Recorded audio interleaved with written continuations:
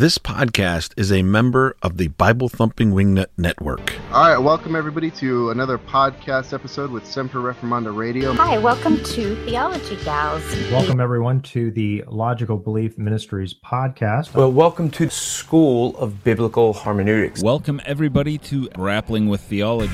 What is going on, guys? Shine as lights coming at you. Well, welcome to Slick Answers. Good evening and welcome to Conversations from the Porch. This is the Council of Google Plus. Welcome, ladies and gentlemen, to the Bible Thumping Wingnut Podcast. The Bible Thumping Wingnut Network. 10 podcasts, 1 network. Check them out. BibleThumpingWingnut.com.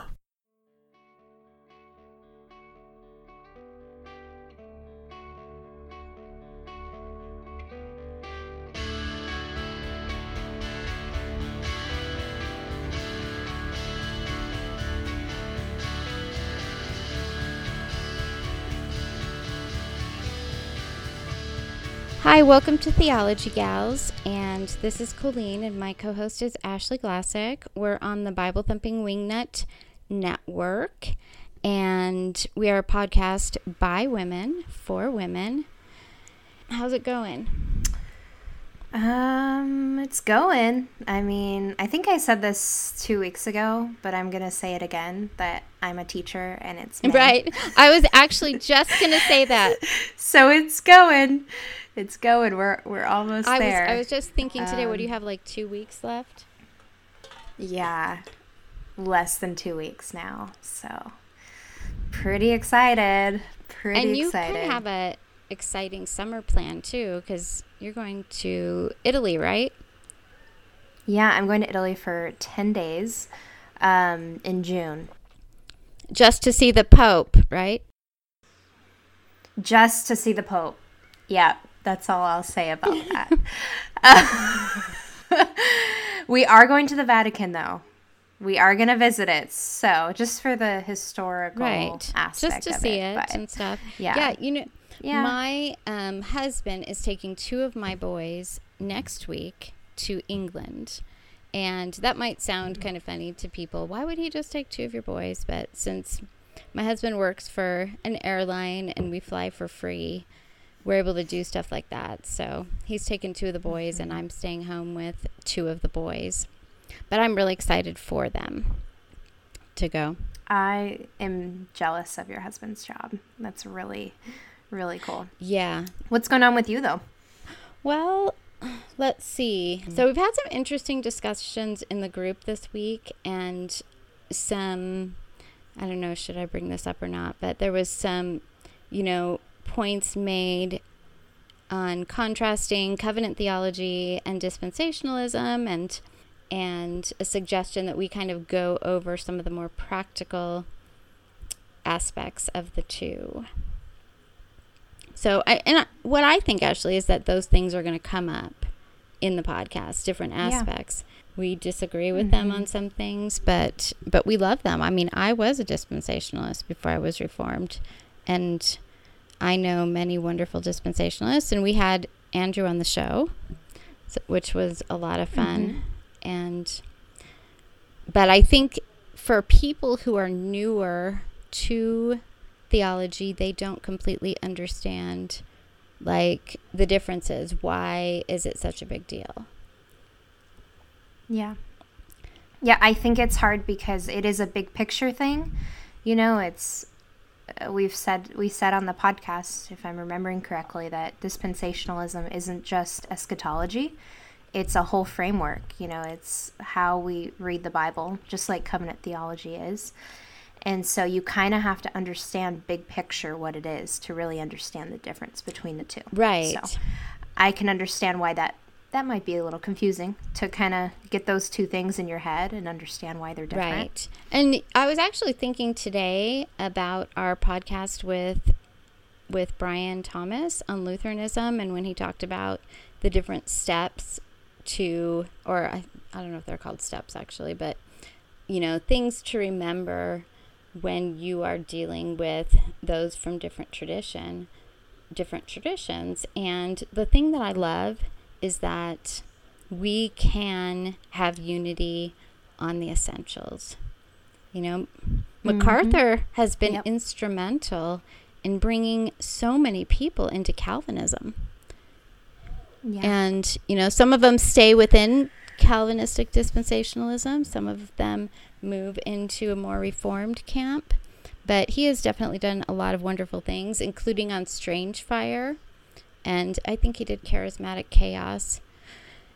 So, you know, we do appreciate them. I mean, MacArthur has been at the Ligonier conferences. So. And I think the church we both grew up in was influenced by Master's Seminary, and which is his seminary. So, you know, we're very familiar with him, and we appreciate him and all that the seminary has done. You know. And that's a good thing to say, because I think there was also, you know, sometimes people think that maybe we think that if you aren't Reformed and believe in covenant theology, then you aren't a Christian, and that is very far from the truth. We absolutely recognize so many brothers and sisters in Christ who are outside of the Reformed camp, you know, who... Yeah, that's a good point. I mean, can we talk about hyper-Calvinism a little bit? Sure, let's do that. Because that's come up a little bit too. Yeah, I think sometimes there has been that accusation of if you're a Calvinist, then, you know, you must, I mean, some people don't understand Calvinism, and they make that assumption that you must believe all these other people aren't Christians and stuff.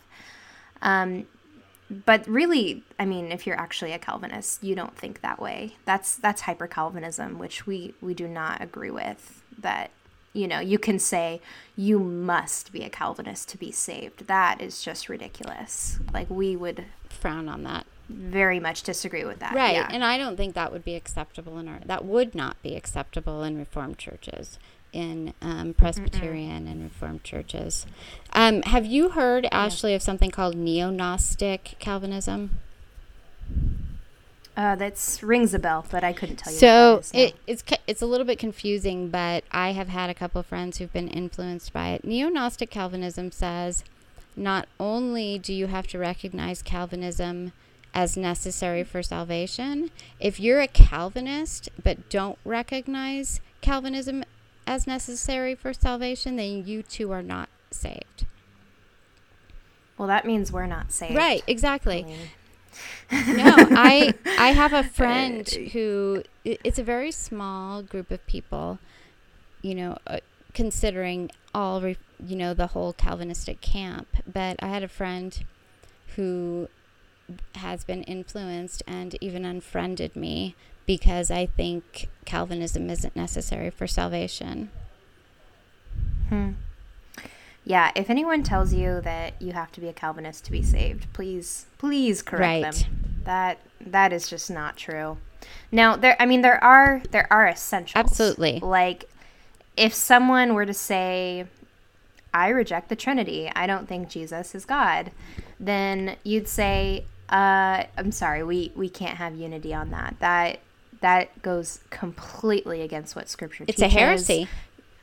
It's a heresy. You cannot even call yourself a Christian if you're going to deny that Jesus is God and reject the concept of a Trinity. So, you know, there are those things where, you know, we can't have unity with people that would say something like that. But, you know, we're talking about just people who are just disagree with Calvinism, not you know, people who reject the Trinity. Right. And I was a Christian for years before I was a Calvinist or embraced Reformed theology. And I don't think I became a Christian because I accepted the 5 points of Calvinism. No, that would be silly, because there's people who are Christians. There's people who are Christians that will never accept the 5 points. Right. You know, I mean, on this side of glory, they'll never accept that. And so to say they're not Christians, we won't see them in heaven. That's just silly. Yeah, it actually makes me extremely, extremely sad, because this one friend of mine had been a Christian for years and said, oh, I just only became a Christian a few months ago when I recognized Calvinism is necessary for salvation. And I was just heartbroken by it. Wow. Because I know this person. Yeah, I've never come across that. Well, it's such a small little group. It really is. And so, I mean, it would literally mean that there is a very tiny percentage of people who claim to be Christians who are actually Christians. I mean, talk about a narrow gate. Right. Very narrow. Yes. And it's already pretty narrow as it is. So. Right. But we are grateful that, you know, it's one thing I thought about it is they emphasize justification by faith alone, but I think that they are putting a condition on salvation. Oh, yeah. Yeah, absolutely. So, well, we have a great topic for you ladies tonight. I know something that many are struggling with in all kinds of different ways, and that is suffering. So we're going to be right back. We're going to go to a little commercial, and we'll be right back. Looking for that perfect track for your next evangelism outreach? Look no further. At TractPlanet.com, we have solid biblical tracts that are a breeze to hand out. They are beautifully designed and are the highest quality tracts available. With over 80 different designs in stock and literally hundreds more available by custom order, we're sure to have just the right one for you. You can get any of our items printed with your church or ministry information, or have us design a brand new tract just for you. We are committed to the solid biblical message of law to the proud and grace to the humble. Each tract is firm on the resurrection of Jesus Christ and the necessity of repentance and faith in salvation. Come check us out at TractPlanet.com and make sure you use coupon code BTWN at checkout for 10% off your entire order. That's TractPlanet.com, coupon code BTWN.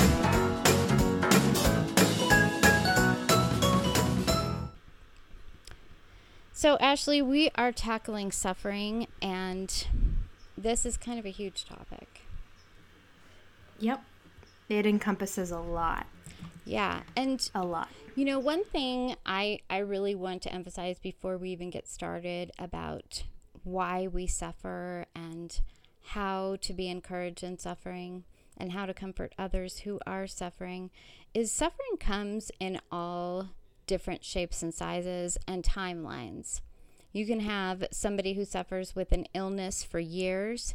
You can have a few hours of suffering in a day, because you're dealing with being attacked by somebody or a coworker, your spouse, those sorts of things. And so suffering really comes in all shapes and sizes. And one thing I realized when I first started having some health issues and people would tell me, oh, I'm having a difficult time, I'm suffering, but not like you. And I would say, you know what, your suffering is real. And it is real to you.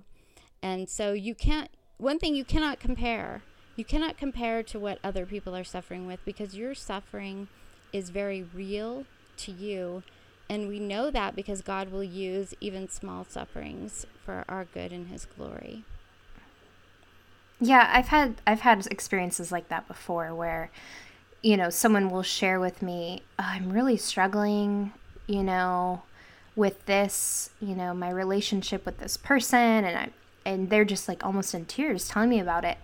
And from the outside, I mean, sinfully, I look at it and go, yeah, but look at your life. Like, your life is so perfect and so many, like, you know what I mean? Like, I'm just like, that just seems so small. But then I have to understand, like, I simply can't compare. Right. Like, it's just not fair for me to say that's not that big of a deal. Right.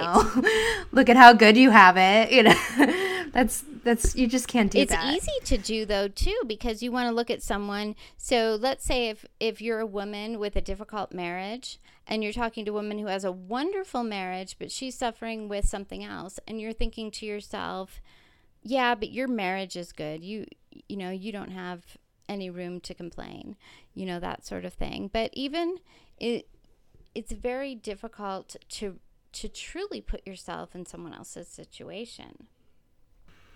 Or even if you are living paycheck to paycheck, just trying to, pay the bills, and your friend who has no problem paying the bills says, I'm suffering with, disciplining my children, and it's just this huge trial with my child, you're just like, yeah, but you guys never have to worry about groceries or, like there's just so many ways this could manifest.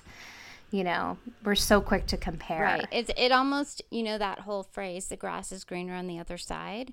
I think there's really something to that, because I think the other thing is we can look at someone's life, a woman who seems to have it all together, a good marriage, her house is always spotless, her children are always well behaved, and on the outside she looks like her life is just perfect, but we also don't know what things she may be suffering with on the inside.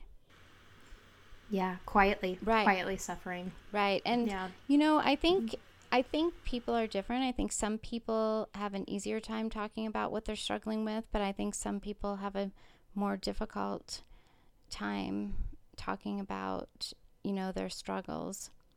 So I have kind of a story that gets right into our first point, and I had started to get sick and was diagnosed with an illness, and we were at the homeschool co-op, and somebody left a letter in our family folder, which that kind of was like notes from teachers or worksheets or that sort of thing people could leave in there.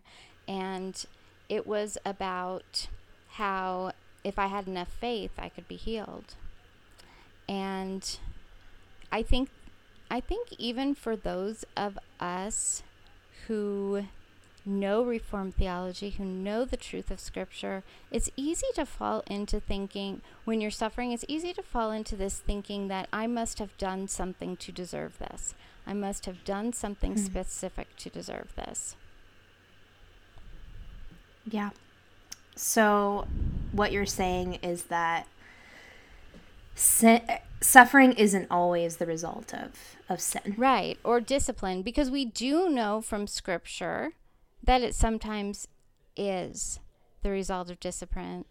Like in Hebrews 12, it says, it is for discipline that you endure. God deals with you as with sons. So as a mom, I understand when I discipline my kids, hopefully it's not because I'm angry at them. Hopefully it is because I'm training them up in the Lord, because they have to suffer the consequences of something that they have done. And I think it's all too often very typical to assume that your suffering is the result of something that you've done. I found this great article from R.C. Sproul, who talks about this passage when the disciple, he says, let me get to the passage. For John 9, as he passed by, he saw a man blind from birth, and his disciples asked him, Rabbi, who sinned, this man or his parents, that he was born blind? Jesus answered, it was not that this man sinned or his parents, but that the works of God might be displayed in him. And this article from Sproul says, however, the disciples made the mistake of particularizing the general relationship between sin and suffering. They assumed there was a direct correspondence between the blind man's sin and his affliction. They had not read the book of Job, which deals with a man who was innocent and yet severely afflicted by God. And it goes on from there, but the Lord has put this story, from John in his word to make the point that suffering is not always the result of sin. Yeah, suffering sometimes is just suffering. And, unfortunately, we don't always have the explanation that goes along with the suffering. Like, yeah, you're suffering X because it'll make you Y, or, we don't get that part. Sometimes we just suffer. Right. And I think people go to, the whole you're suffering because of your sin. I think people really want an easy explanation. I think, they want the quick, you must be suffering because, you did X or Y. Because the the explanation of sometimes we just don't know why isn't very satisfying. Right. You want a more concrete answer as to why you're suffering. Right. And the great thing is that the Bible is full. When I did this study of suffering from Scripture, when I put everything together, all the reasons for suffering, I was actually shocked, because I realized when I put them all together, wow, I didn't realize Scripture had so many different reasons why we suffer. So, what are those reasons? Well, I've made a little list here we can go through. Yeah, I see it. Our suffering tests and prepares us and teaches us to rely on God. And we got. I love that you included. Yeah, 1 Peter, in this you rejoice, though now for a little while, if necessary, you have been grieved by various trials, so that the tested genuineness of your faith, more precious than gold, that perishes though it is tested by fire, may be found to result in praise and glory and honor at the revelation of Jesus Christ. That's a great one. So that was 1 Peter 1, 6 through 7. So, and this is really, really a reminder of the fact that God does use our suffering for our good and his glory, because he uses it to teach us. I've been through some different things, and in the midst of it, I'm like, God, I have had moments of asking God why, and moments of I just want it to be over. But afterwards, I can see how the Lord used it to teach me many things. So what's another one, Ashley? Well, I was thinking, so when we're suffering, we're comforted by God in our suffering. And sometimes, it's awesome when you suffer through something and you just are so comforted by the Lord in that. And then later on, your sister is suffering with the exact same thing. You're able to share, and you're able to understand and share what you were comforted by in that suffering.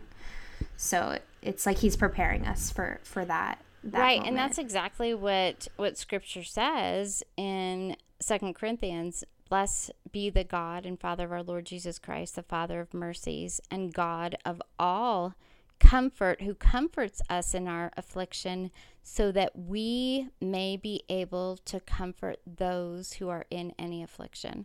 I mean, that is, in some sense it seems like it would be obvious, but that the Lord included that in Scripture. I always think, when God included something in Scripture, it's because this is really an important thing. Yeah, and that it's kind of an extension, of God's love for us here on earth. Is, he loves us directly, but he uses the body of Christ to kind of be an extension of that love. We are able to see that very tangibly when our sisters are able to share in our sufferings with us. Yeah, and that's a good point. I know on last week's episode on the Mother's Day special, we had talked about miscarriage, and when I went through miscarriage, I really didn't know anyone that I would feel comfortable calling, at least, who had gone through it. And that was difficult, although I had friends who comforted me greatly. But I know that the Lord has brought other women in my life who are going through it. And, going through a certain thing, there's somehow comfort knowing that someone else has been through it. Even if they have nothing to say in that moment, just the affirmation, I've been there. Right, because you don't feel alone. You've suddenly realized you aren't alone, and I love that. Yeah, when I was younger, I had a terrible bout of anxiety that lasted for a really long time, and for months I really thought, gosh, I must not be a Christian. How could I go through this? And then when I finally was connected with a woman at my church who, as I kind of described what was going on in my life and how I was suffering, to hear her say, oh yes, I've exactly been where you are. And this is what I did. I mean, it was just a huge relief to hear that from another woman, you know, Right. because I really thought I must be the only Christian that's ever been through this. This is so awful. Like, how can I even call myself a Christian? So it was, I can't even tell you how much of a blessing it was to have someone say, yes, I've experienced that exactly. I know where you are. And you know what I think the beautiful thing is that now the Lord may bring people into your life where you can say, you know, hey, I've been there. And so here somebody was there for you. And now the Lord may use you in somebody else's life. So it's really kind of a beautiful thing in the body of Christ. Yeah, it's like a chain. Right. A chain of like comforters. Right. Yeah. And you know what? I wrote a lot of things down, but I didn't even get to every single reason. There are so many reasons for suffering in Scripture. It's truly amazing. But we suffer for our good. James 1 says suffering produces character and sanctification. And Romans 5 says, and not only that, but we also glory in our tribulations, knowing that tribulation produces perseverance, and perseverance, character, and character, hope. Have you seen this, Ashley, and things that you've gone through where the Lord has really used it for good? Oh, absolutely. And this has actually been like a mantra in my head when I'm kind of struggling is, okay, this is for my glory, or this is for my good and his glory, my good. And like, sometimes it's just repeating that in my head because I don't always believe that. I'm just like, why in the world am I going through this? This is just a ridiculous situation. Like, how did I get here? And then I'm just like, this is for my good and his glory. I do not have the answers. I do not know why, but I do know because he told me in Scripture that this is for my good and his glory. Right, and we can trust in that, and that's such a wonderful thing. When I was hearing you talking, I was reminded of Heidelberg Catechism question 1, so I just wanted to share it because I think it really hits on this topic. What is your only comfort in life and in death? That I am not my own, but belong with body and soul, both in life and in death, to my faithful Savior Jesus Christ. He has fully paid for all my sins with his precious blood and set me free from the power of the devil. He also preserves me in such a way that without the will of my heavenly Father, not a hair can fall from my head. Indeed, all things must work together for my salvation. Therefore, by his Holy Spirit, he also assures me of eternal life and makes me heartily willing and ready from now on to live for him. But I love that part where it says he works all things out for our salvation. But I think but we also know from Scripture he works everything for our good. Everything. Yeah. Yeah, I can look back in my life and see places where I suffered, but my suffering drove me to my knees, and I was in prayer more than I was before. I was relying more on his word than I was before, and holding his word to a greater value in my life than I was before. So, I mean, it just over and over again, like, I think you don't always see why, but I think a lot of the times I can look back and I do see some actual good, some fruit that came from that suffering. Yeah, it's almost like you can't see why when you're in the midst of it, of course we're not going to know all the whys on this side of heaven, but when you get kind of towards the end of it, you see, wow, the Lord has really worked. And I've had prayers where I've said, Lord, I just can't even see how you could possibly use this for good. And yet he does, because he loves us and he is great and he is wise. And so we have much to be grateful for. And another one is we suffer that we may know him. And you touched on this, Ashley, where you said that it drives you to your knees.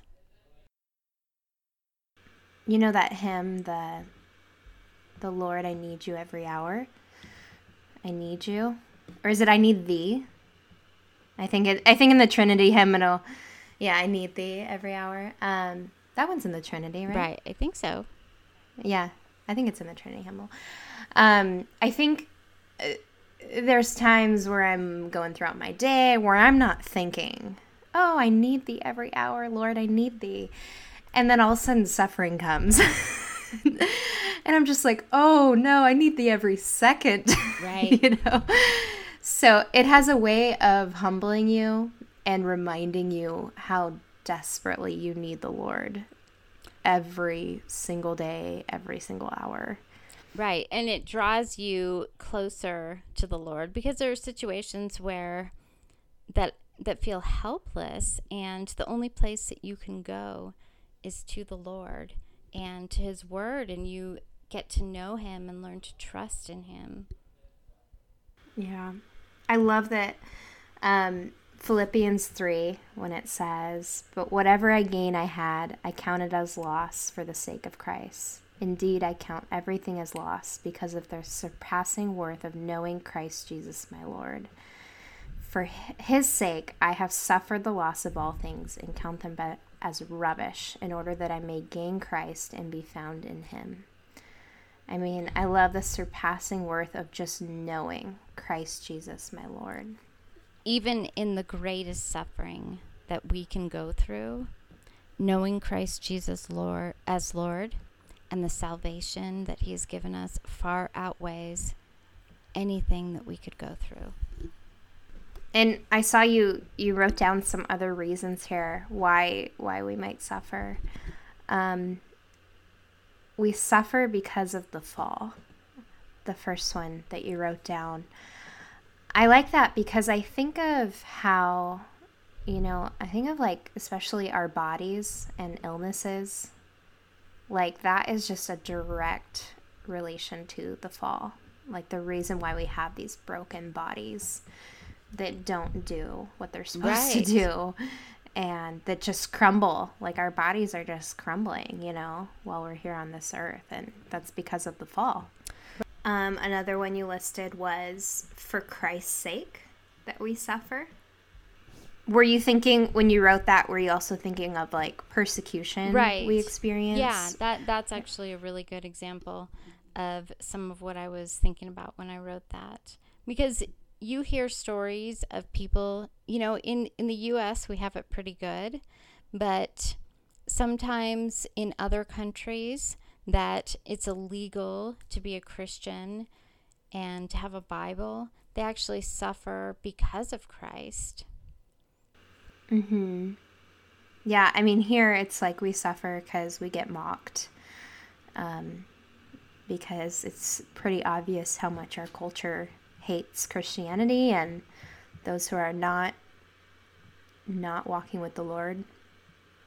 Hate that we thinking of a specific example in my life recently where they hate that we strive for just like purity in what we choose to watch or look at. They just mock and holiness, that we're pursuing it, that we are fleeing from sin, and that we want nothing to do with ungodliness.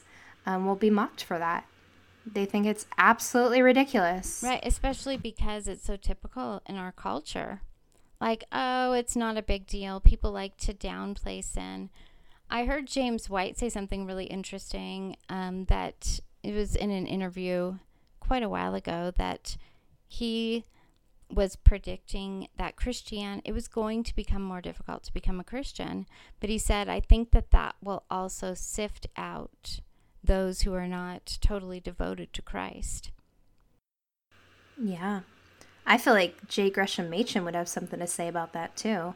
I mean, like the liberals, and I'm not, hear me when I say liberals, I'm not talking about political liberals. I'm talking about liberals in the church. They're going to run because they don't want to be associated. They don't want to be associated with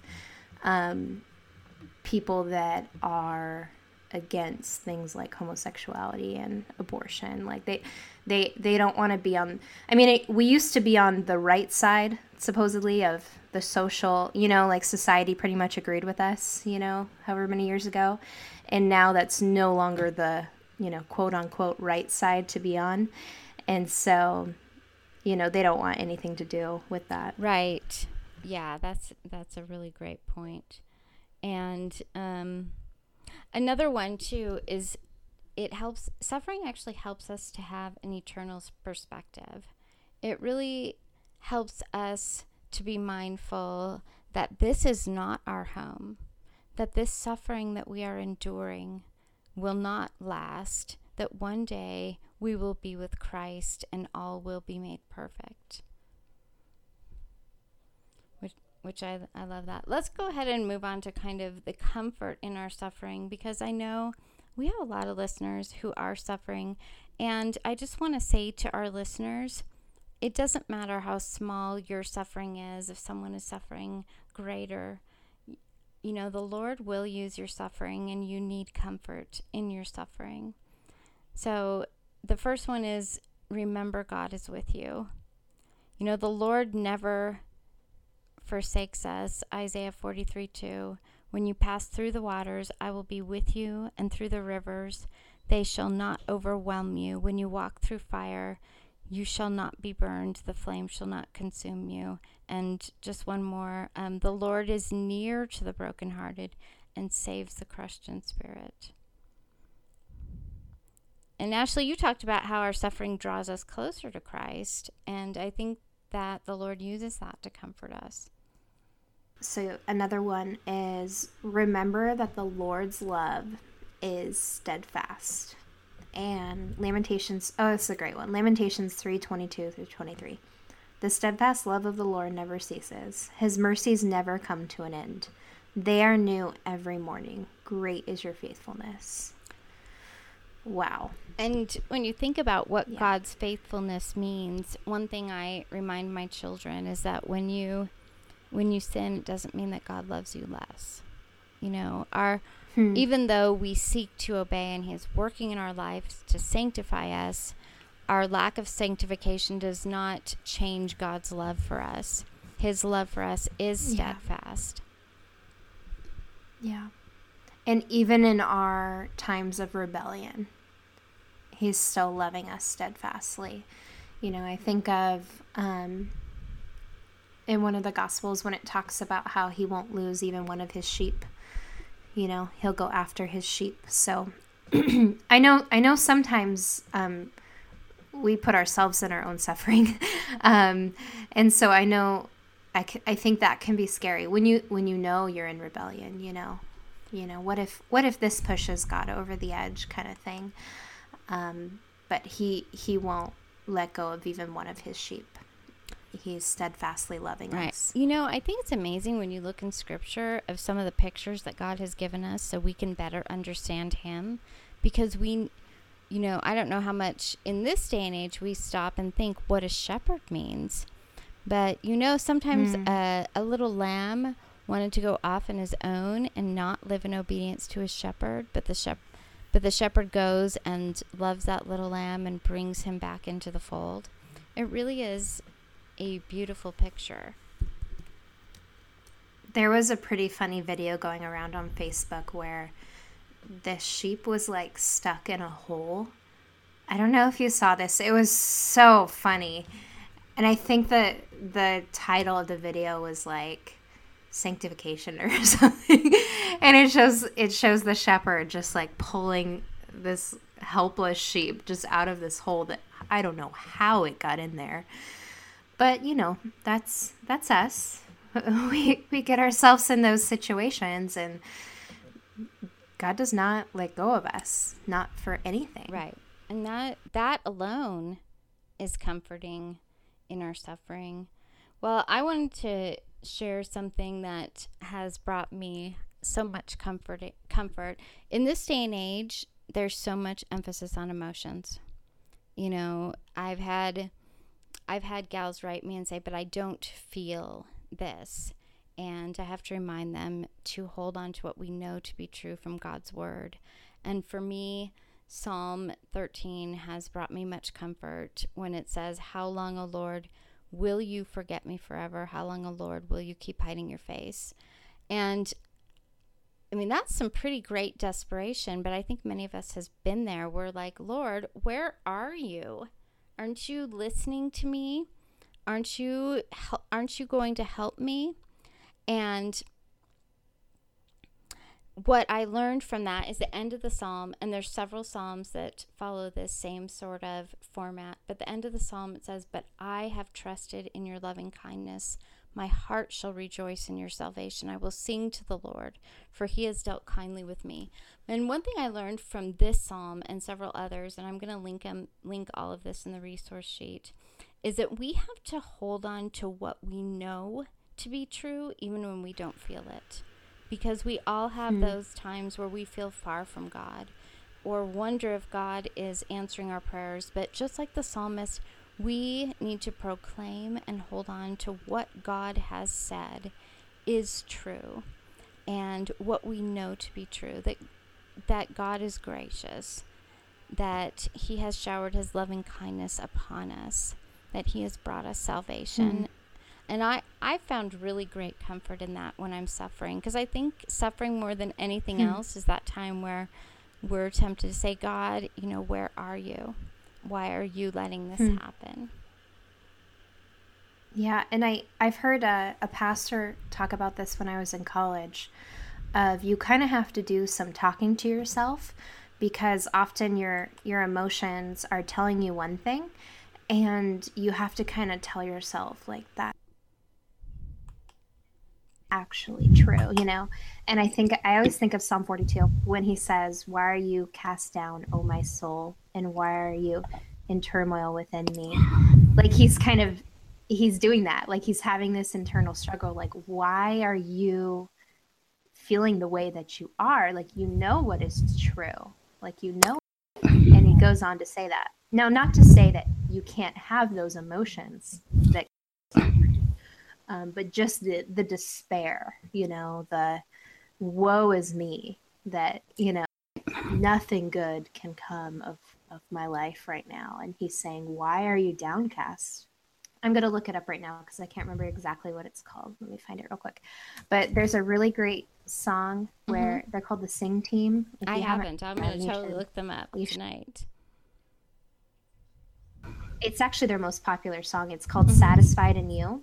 And it's Psalm 42 that they do. They have some other really good songs, but that's been a really comforting song to me because it's just a modern arrangement of Psalm 42. But later on in the psalm, after he says, like, why are you downcast? He says, I remember you. And he starts listing things, I remember this, the roar of your waterfalls and the breakers of your waves. And he's just, the Lord commands his steadfast love. He's just going on. And later on he says, I say to God, my rock, why have you forgotten me? He says, I hope in God, for I shall again praise him, my salvation and my God. So I think that's a pretty good model, don't you think, of kind of talking yourself. And I just told somebody today that often I have to remind myself love for us is great and that he is faithful and will not forsake us. We can be reminded of all of the wonderful things he has done, like you were talking about in that psalm. That doesn't make like everything you're suffering through just go away. Because I have actually seen that where people will be like, I just shouldn't feel this upset about this thing. And you're like, well, no, that was a really awful thing that happened. Like grieving or, even anger or whatever the appropriate response is completely understandable. It is okay to feel. I've definitely seen the other side of that. So it is okay to feel. It's okay to feel remorse, regret, and, just to be upset. It's really just the despair part. When we go through suffering, there is a time of healing before we're kind of, over a situation. But the Lord can use that time to draw us close to himself. And, one thing I was thinking about, Ashley, too, when you were talking is how amazing the Psalms are. And, you know, in a lot of, we're not exclusive psalmody holders, but I know in some Presbyterian churches I've been in, they've had the Psalter that they include with the Psalms. And I had talked about last week, and so did Rebecca, how often those Psalms have come to mind in times of suffering to bring comfort. Yeah, that's a great point, is we really have a great tool, you know, available for us. And the same pastor who talked about Psalm 42 when I was in college also said, how often when you're suffering is your first response to pick up your Bible and read through the Psalms?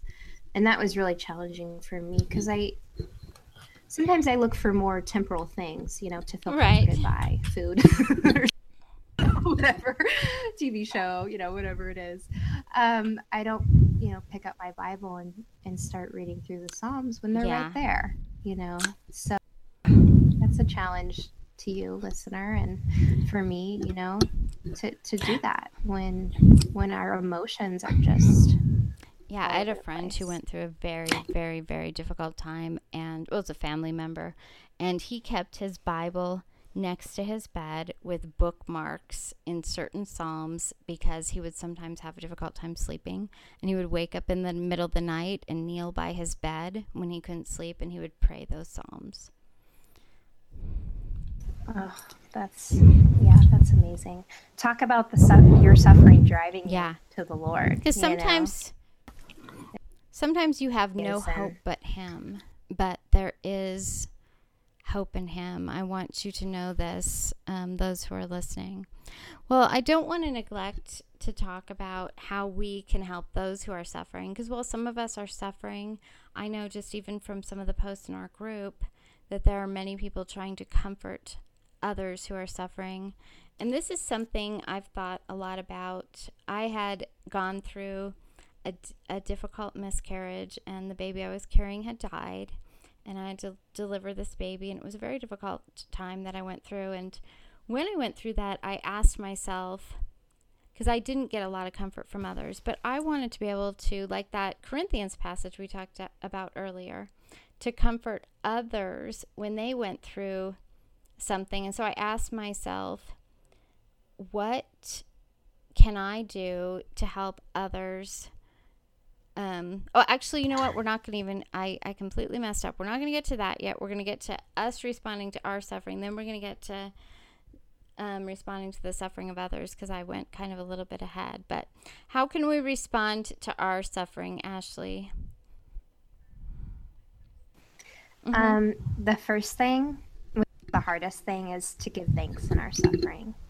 And we see that very clearly in James 1:2, where it says, "Count it all joy, my brothers, when you meet trials of various kinds, for you know that the testing of your faith produces steadfastness."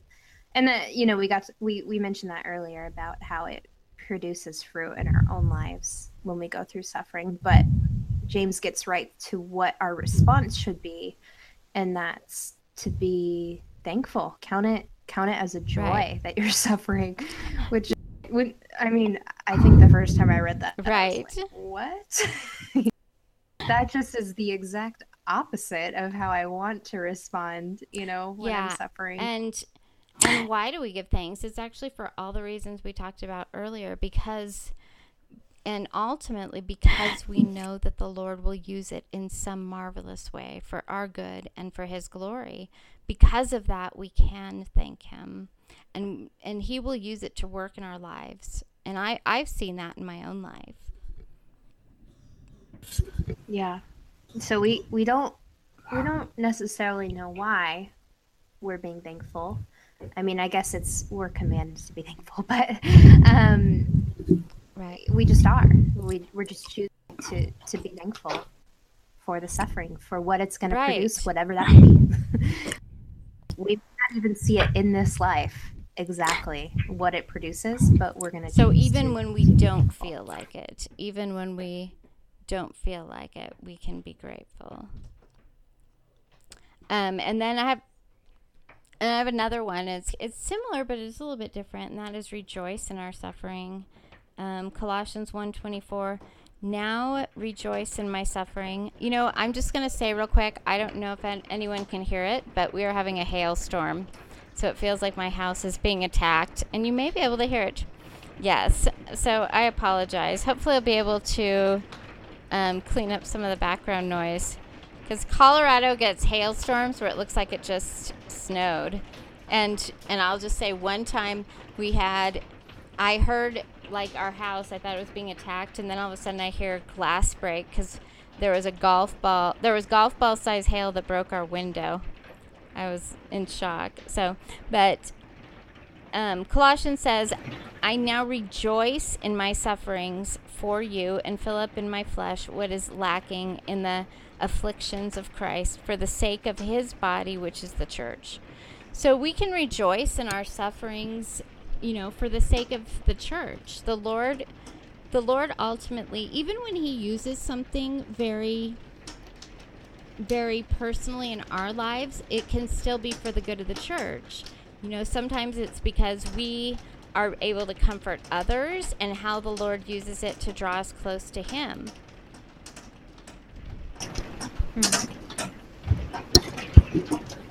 Yeah, that's a great point, Colleen. And then also, Ashley, do you have another one? Yeah, so, you know, give thanks, rejoice. But I think we've already said this, right? But pray in our suffering. My pastor has this one-liner that I love where he says, you should be wearing out your knees for this, you know, and I love, you know, it's true. It's like, am I doing that? Am I wearing out my knees praying for this thing, you know, going on? And so, you know, we see this over and over and again. And I mean, more than the other ones, we see pray. So in 1 Thessalonians 5:16, it says, rejoice always, pray without ceasing, in everything give thanks. That kind of wraps up our first three. And then I'm looking down in Philippians 4, be anxious for nothing, but in everything by prayer and supplication with thanksgiving, let your requests be made known to God. When my mother-in-law got cancer, and it was a pretty difficult situation. She had lymphoma.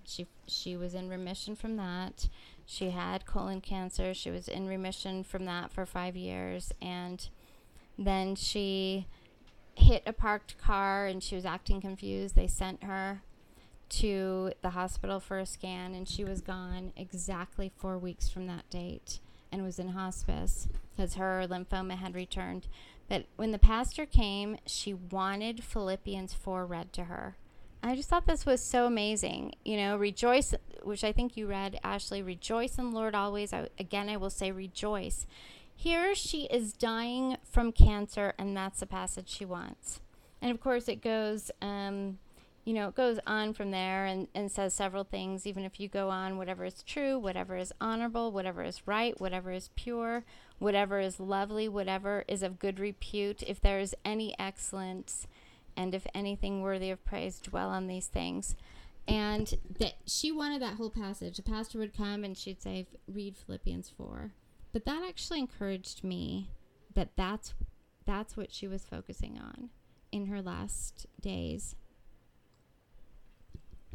So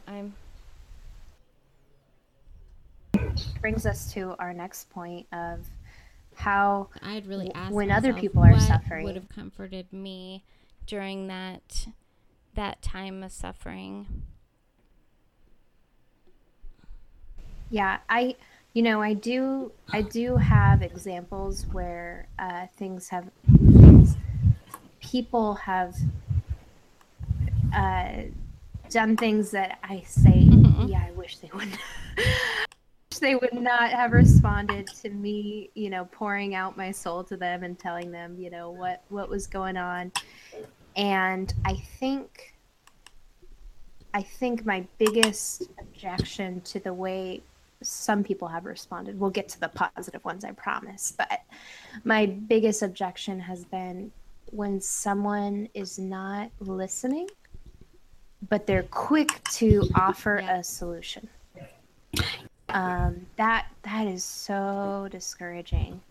And I kind of dismiss what they have to say, because I say, you're not even listening to what I'm telling you, and you're not even trying to understand. And I think that happens when someone is suffering with something that you don't understand. You haven't experienced yourself. I mentioned earlier how I had that bout of anxiety, and I did see that where I would, share with someone and they would instantly offer me this solution. It just didn't fit with what I was trying to say.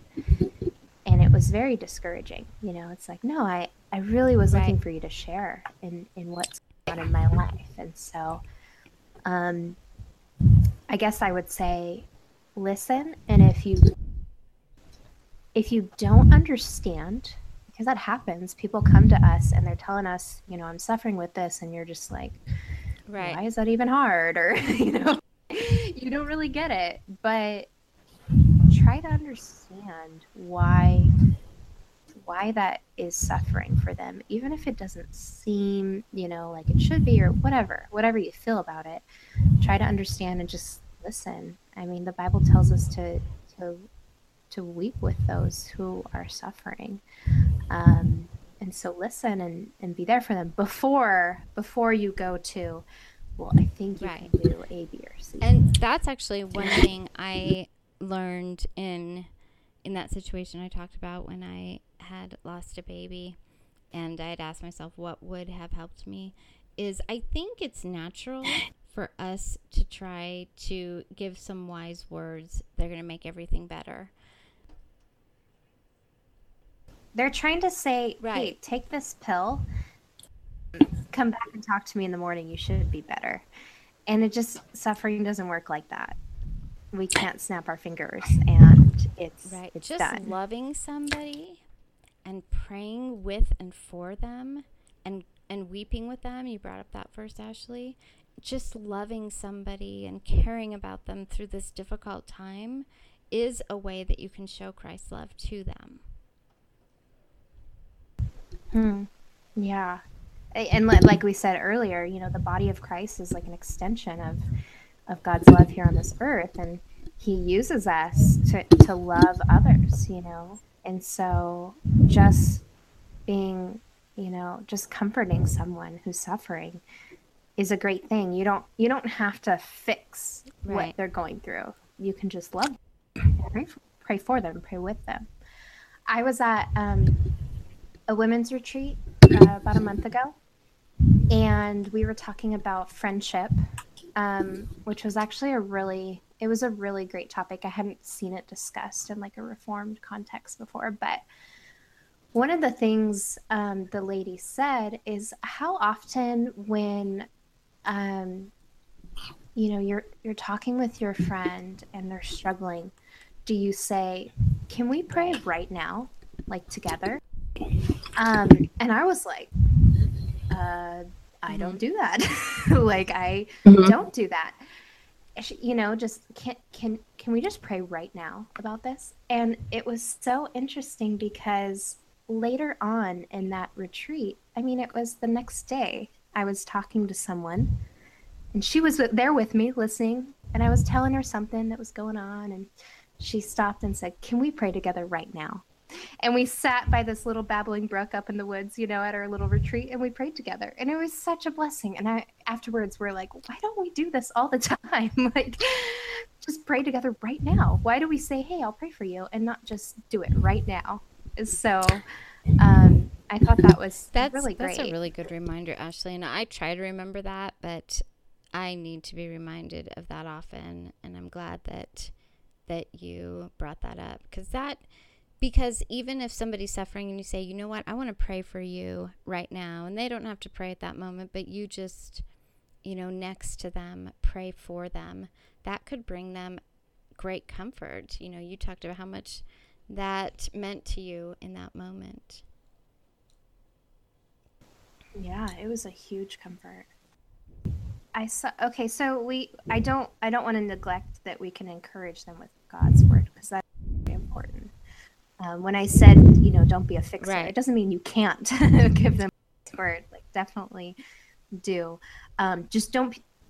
I want to be careful how I say this. Don't give people God's word and expect it to be a Band-Aid. Their issue, whatever it is that they're suffering with, is just going to go away. Because I've definitely had that happen, where people are like kind of frustrated. Why aren't you better by now? Because I gave you, I gave you Philippians 4. I gave you, this or that. You should be better by now. So use it rightly.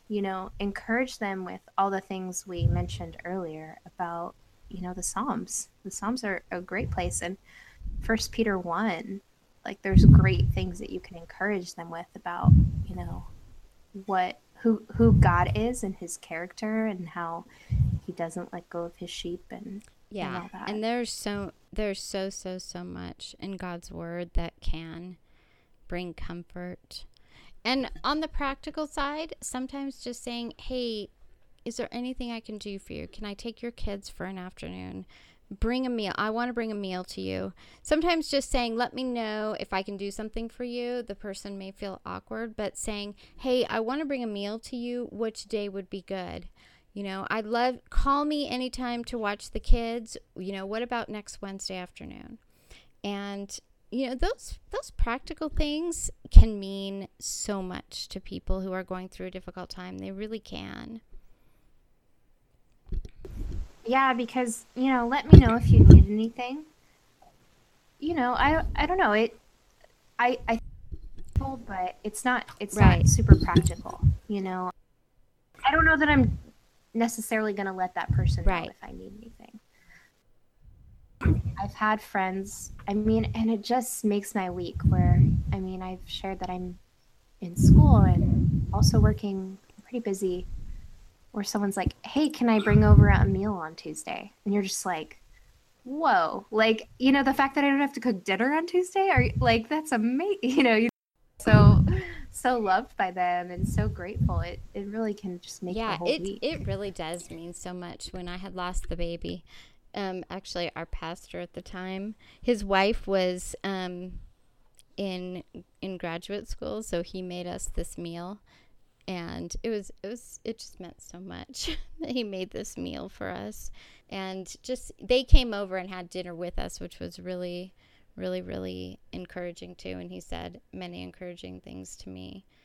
So, there's so much about suffering. We could talk literally, we could do several episodes, and we may tackle it sometime again, and maybe even very specific types of suffering, because there is so many women that I know are suffering with different things, even if it's just feeling overwhelmed with having several young children, or dealing with marriage problems or job problems. There's just, the list goes on, and I'm sure I can't even think of everything. You're having a difficult time with a friend, or you're struggling with an illness, or you have a parent or a friend or a loved one who is dying, or has cancer or something like that. There are just so many things that can bring suffering, but hold on to the promises of God in his word.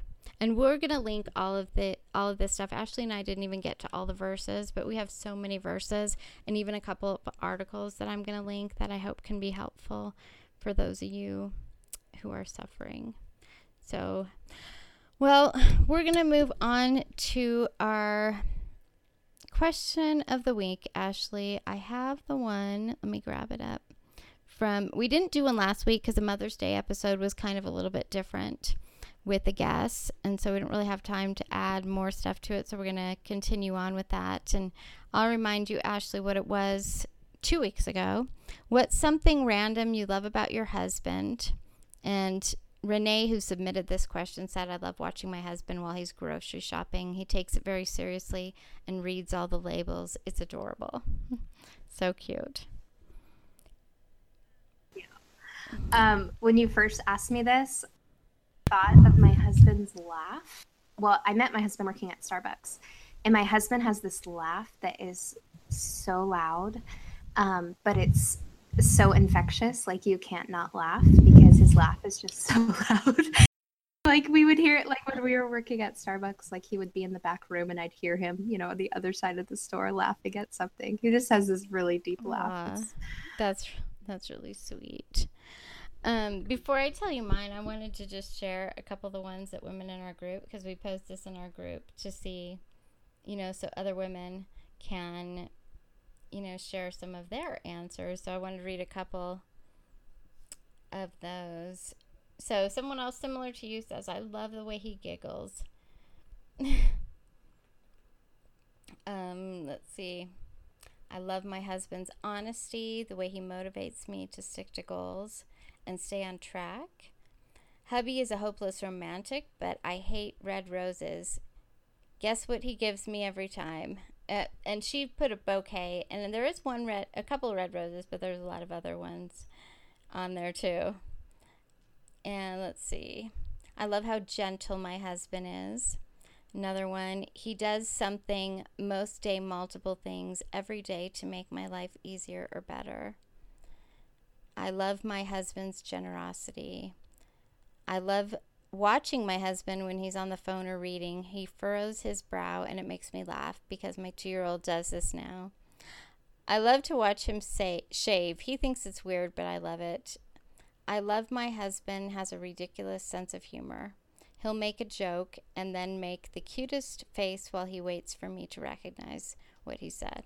And we actually had 147 comments on that post, and it was so fun to read. If you're in the group, you can look it up. Just use the search option and search question of the week, because there was really some really neat things, and it was fun. It's fun to do these questions of the week, you know, kind of do some lighthearted stuff amidst some of the serious theological stuff. For me, you know, I love watching my husband with my children. He's just such an amazing dad, and I love how much the kids love him and the things he does. He's always doing stuff with them. It's just a lot of fun to watch him. So let's I got a lot of question ideas from the group. So let's see if I can find one that would be good, because we have a ton of them.